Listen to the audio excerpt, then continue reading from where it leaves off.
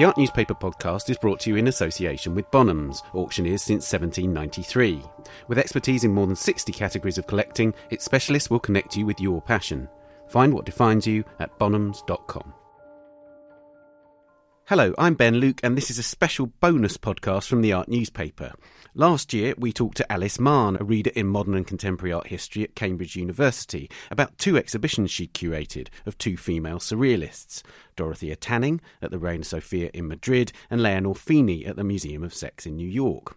My conversation with Alice was edited down, as is usual on the Art Newspaper podcast, for time reasons. But now that the Dorothea Tanning exhibition has arrived at Tate Modern, we thought we'd include those edited questions in a special podcast dedicated purely to Tanning. I began by asking Alice how she saw women's role in the Surrealist movement. Well, Surrealism still tends to be viewed as a very a sort of short movement, one that dominated modern art in the interwar period, 1920s and 30s.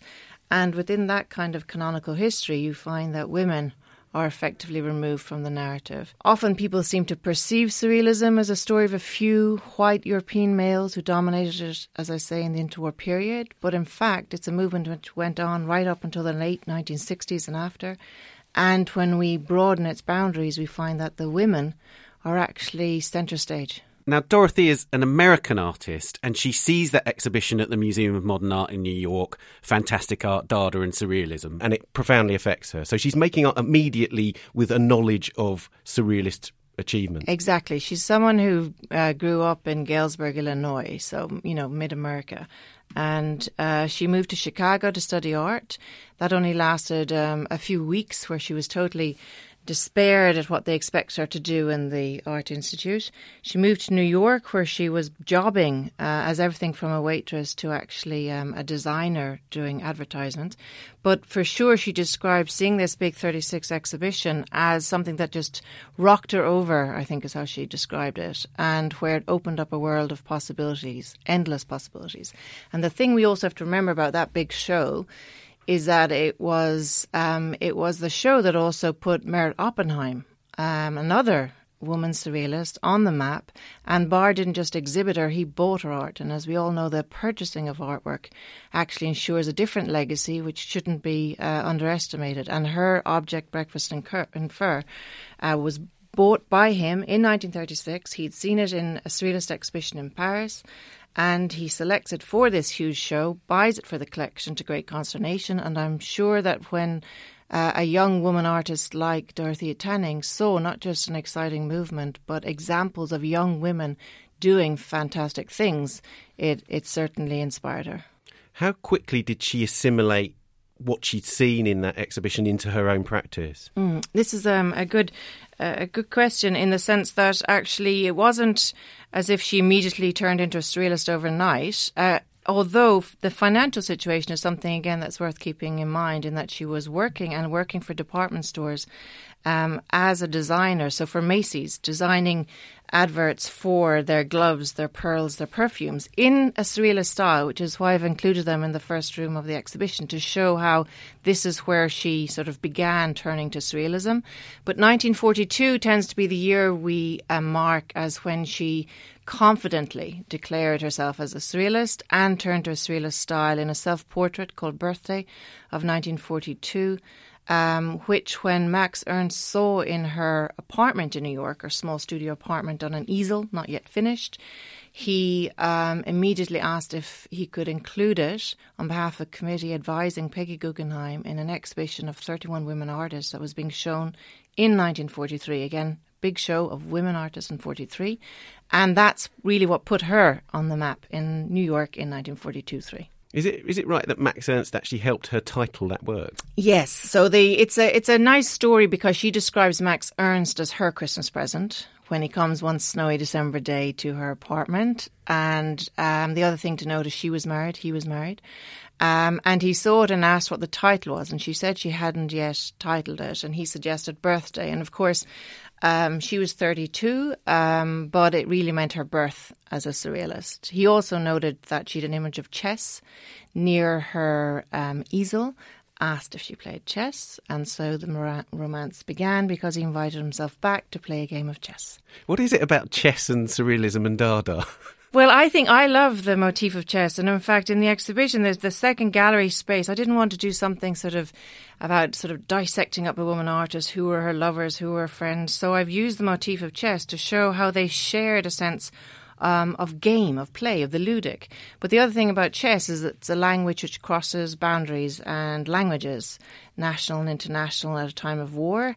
And I mean, Marcel Duchamp, obviously, as the great chess player representing France, no less, meant that he and the circle were all great fans of chess. But as I say, it literally did create a space which brought them together. And for a huge show in 1944 at the Julien Levy Gallery, Duchamp, Max Ernst, Dorothea, they came together, Muriel Streeter, to produce works on the theme of chess.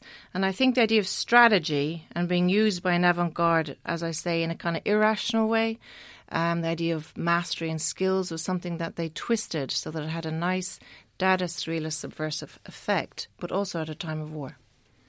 What I find remarkable about Dorothea's work is how quickly she adopts a mature style. Like, so from those paintings in 1942 and 43, it seems like her whole world is fully accomplished and enriched.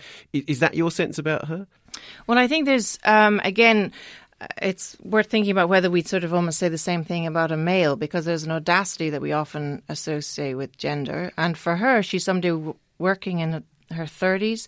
She's been producing art for over 10 years. She's fabulously well read. And I think what's interesting is how she's part of this circle, this avant-garde circle in New York and then Arizona, who are all talking about literature and ideas and art and battling against the move towards abstraction. At the time, because this is the moment when we think New York stole modern art from Paris. Jackson Pollock is moving in, and there's a new informal abstract approach to surrealism. And certainly she was someone who produces a gorgeous, meticulous surrealist style. You might, think of someone like Salvador Dali in the sense that it is very, very detailed. Oil paintings. Although I think the other thing is to keep in mind is that style is coming from her role in advertising and design, her illustrator role. So there's an individuality there in terms of her particular style, the subject matter she turns to, the fact it's all very domestic, and at the same time the fact that surrealism is holding its own ground desperately, stylistically, philosophically and politically at this time when people think that with trauma, war, you can only do the abstract. Tell me about some of the motifs that develop in her work, because there's, for instance, there's the sunflower and the doors, which is obviously in the title of your exhibition. Yes, so the door is the motif. And the door again is quite a Dada surrealist motif. The door, which is a jar. So one of the points I make is that it's not the open door in the sense of being able to see what's going to happen, nor the close, which would divide private from public. But it's the idea of a door being a jar, swinging slightly, the artist holding it on one side and perhaps the viewer on the other. Because again, that gets into the idea of space and sexuality and the private and public and how these are being explored by an artist and by a collective movement. So in her work, what's interesting is we do have the motif of the child, the femme enfant, the little girl, which people might have seen before in Max Ernst, in Salvador Dali, in other artists' work. But she tends to represent the sort of Victorian child, an Alice in Wonderland type child, enraged, wreaking havoc on the domestic space, not in a kind of passive dreamscape, or at least not in terms of how I see it or stage it.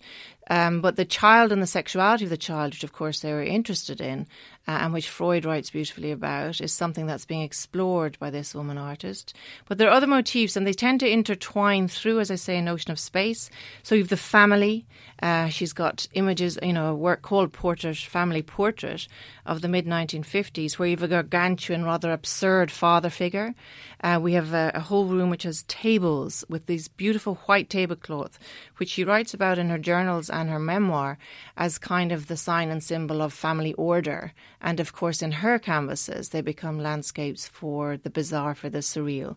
So a still life, a domestic table, roses and their phantoms, as the name of the work is from the Tate collection, for example. We find objects morphing into rather bestial, crazy details before our eyes, which is again where her great skill and subject matter come together. So you see metamorphosis almost happening, tricking the eye in the canvases. There's also the theme of ballet from the 1950s, of movement and touch on the body. and the architectural uncanny. So it's curious, in the mid-1960s she turned to sculpture, and again this is where she moved from dance and from painting and meticulous painting into a much more expressive style, using fabrics that she found hand sewed on her Singer sewing machine, and which began as a small domestic scale object, if you like. One, for example, called Pincushion to Service Fetish from 1965, which is in the Tate Modern collection, and which within 10 years had grown into a huge pincushion in the late 1970s, which is in the Dallas Museum collection, which we have as well on show, and where you see a great confidence and audacity even, where this little domestic object, a pincushion, is now the size of a large sofa. It's black velvet and it's imposing, it's monumental, and she's turned something banal, everyday, feminine, domestic into something that's positively staking its claim to be a great masterpiece. And then, of course, she takes it even further and makes an installation at a room scale. Tell me about that work, because it's an extraordinary thing. Yes, so this is Hôtel du Pavot, Chambre 202, which was made by her between 1970 and 73 for her first retrospective exhibition in Paris in 74. And she described it as perhaps her greatest surrealist masterpiece because it brought a lot of her ideas together in the third dimension. And it is a room, a three-sided space that the viewer enters, but it's a hotel room where you have figures, bodies, limbs emerging out of the walls and the wallpaper of the rooms. Again, that theme of metamorphosis literally being staged before the eye, and sculptures and a firepiece and a chimney again bulging with animal or feminine limbs. It's all handcrafted by her, detailed obsessively by her in terms of the wallpaper, it having to be dark and dingy, and we had great fun installing this and staining it with tea bags to make sure it had that sort of uncanny edge, the light bulb, which had to be sort of bald, naked, miserable looking, and the rug. And it's there very much, I mean, it's something that might strike people as rather cinematic, Hollywoodian in a Hitchcock sense. We wonder what's going on. There are clues. Again, that's a little bit of the chess player. So you have 202, the number on the door. It's ajar. So you see a door, but the door leads nowhere. It's a dysfunctional door. And you're not sure what the narrative is.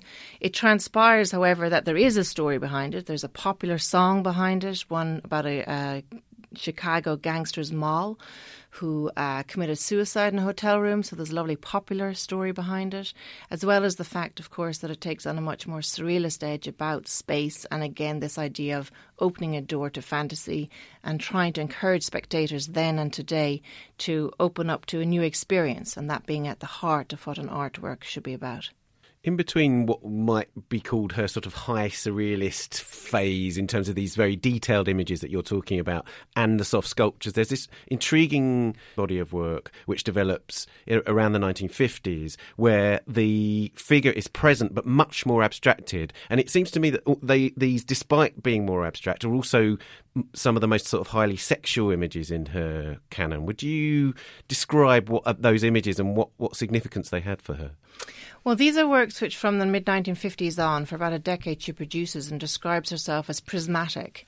So they're almost like a kind of conflation of cubism and surrealism, because we have the planes moving in a chaotic swirl. Often you've got limbs intertwined. I think they might be described as more sexual in that they're more fleshy. The limbs or the genders are indiscernible. So it seems like little figures of boys or girls, dogs. Certainly there's the motif of the dog comes out strongly, but in layers of images so that you're sort of, they're very theatrical. And it's where I think the influence of her work in ballet has come out, and she's liberated that very precise, meticulous style she had in the 1930s and 40s. And you have a kind of big expressive stroke coming out. You've also got an issue of scale, which in itself you could argue is very sexual. She goes larger, bigger. She has more details. You have a big toe coming out in one part of the Tours of Prague, a painting, and a dog seeming to nuzzle at the sex of a woman in another image. And so there's lots of little details, and it really depends whether you're standing up close on what you see and what you choose to focus on, or far away, in which case you get a landscape of kind of formless limbs, which certainly has a great exuberance about it, and which is perhaps telling too, because she'd moved from the United States to France in the late 1950s and 60s, and I think was really quite empowered by new directions for art in the 60s as she turned towards this expressive style. Ever since the 1980s and when Whitney Chadwick published her very important book about women artists and the Surrealist movement, the women involved in Surrealism have tended to be grouped together. But Dorothea was very resistant to being seen as a woman artist, didn't she? There's a quote by her which is quite telling. Yes, so I've included, I put that quote actually in the wall of the exhibition space at the Reina Sofia at the very end of it, where we've got works from the 80s and 90s, because I felt it was important to note her own idea of self-fashioning, what she wanted to be remembered for, but also to complicate how we talk and curate shows about women artists. And she said, women artists, there is no such thing. Our person is just as much a contradiction in terms as man artist or elephant artist. Why? Well, because she said, you may be a woman and you may be an artist, but the one is a given and the other is you. And that idea that she didn't want the label of woman or people perceiving, going a priori into an exhibition and looking for the gender tropes, looking for the gender argument, I think was part of why she didn't like the label woman artist. But also by the late 1980s, and she said this in 1989, she was nervous of being sort of sucked into a particular feminist narrative, a feminist movement of the 70s and 80s, and almost all the work she had done being neglected, or being misrepresented in other ways. And the thing about, books, huge exhibitions, these have been hugely important in terms of us documenting the narrative, the work, the lives, the ideas of a whole range of women artists of the avant-garde. But increasingly now we have to be not more discerning, but give them their voice and their space, give them huge monograph shows, which they merit, so that we can get a much more in-depth concept of what they're doing and how they contribute to bigger movements like Surrealism, and how that fed into feminism in the 70s and 80s and is reoccurring in a lot of contemporary art today. So in complicating this group of women who came together under the auspice of Surrealism, but kept saying, don't just call me a woman artist. It's because they said, you're not calling the guys men artists. Surrealism, how are you going to define it? So they kept asking for people to define what they meant, which keeps us on our toes and can only be a good thing. The male surrealists were obviously enormously influenced by Sigmund Freud's ideas, but how did the women surrealists respond to him? Freud, they recognise as opening the gates to sexuality and problematising it. But with Tanning, I would argue too that perhaps Freud's analysis of child sexuality is something she was more interested in as well, because obviously if you look towards the child and issues around taboo, which are instilled in theory through the father figure for Freud.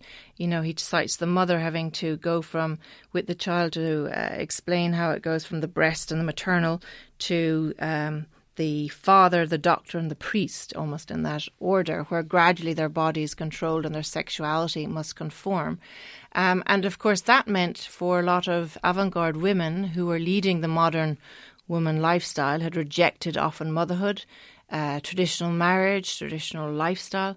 They were interested in the idea that actually you could nurture a different life path and story. And Freud said that. I mean, he put the power in the hands of the family and civilization, but that was his way of dealing with people's neuroses. For them, they wanted to use that knowledge, that scientific writing about sexuality as a way of doing something different and bringing sexuality onto the table, into the canvas. These were subjects that normally were behind closed doors, and they made them valid subjects for art.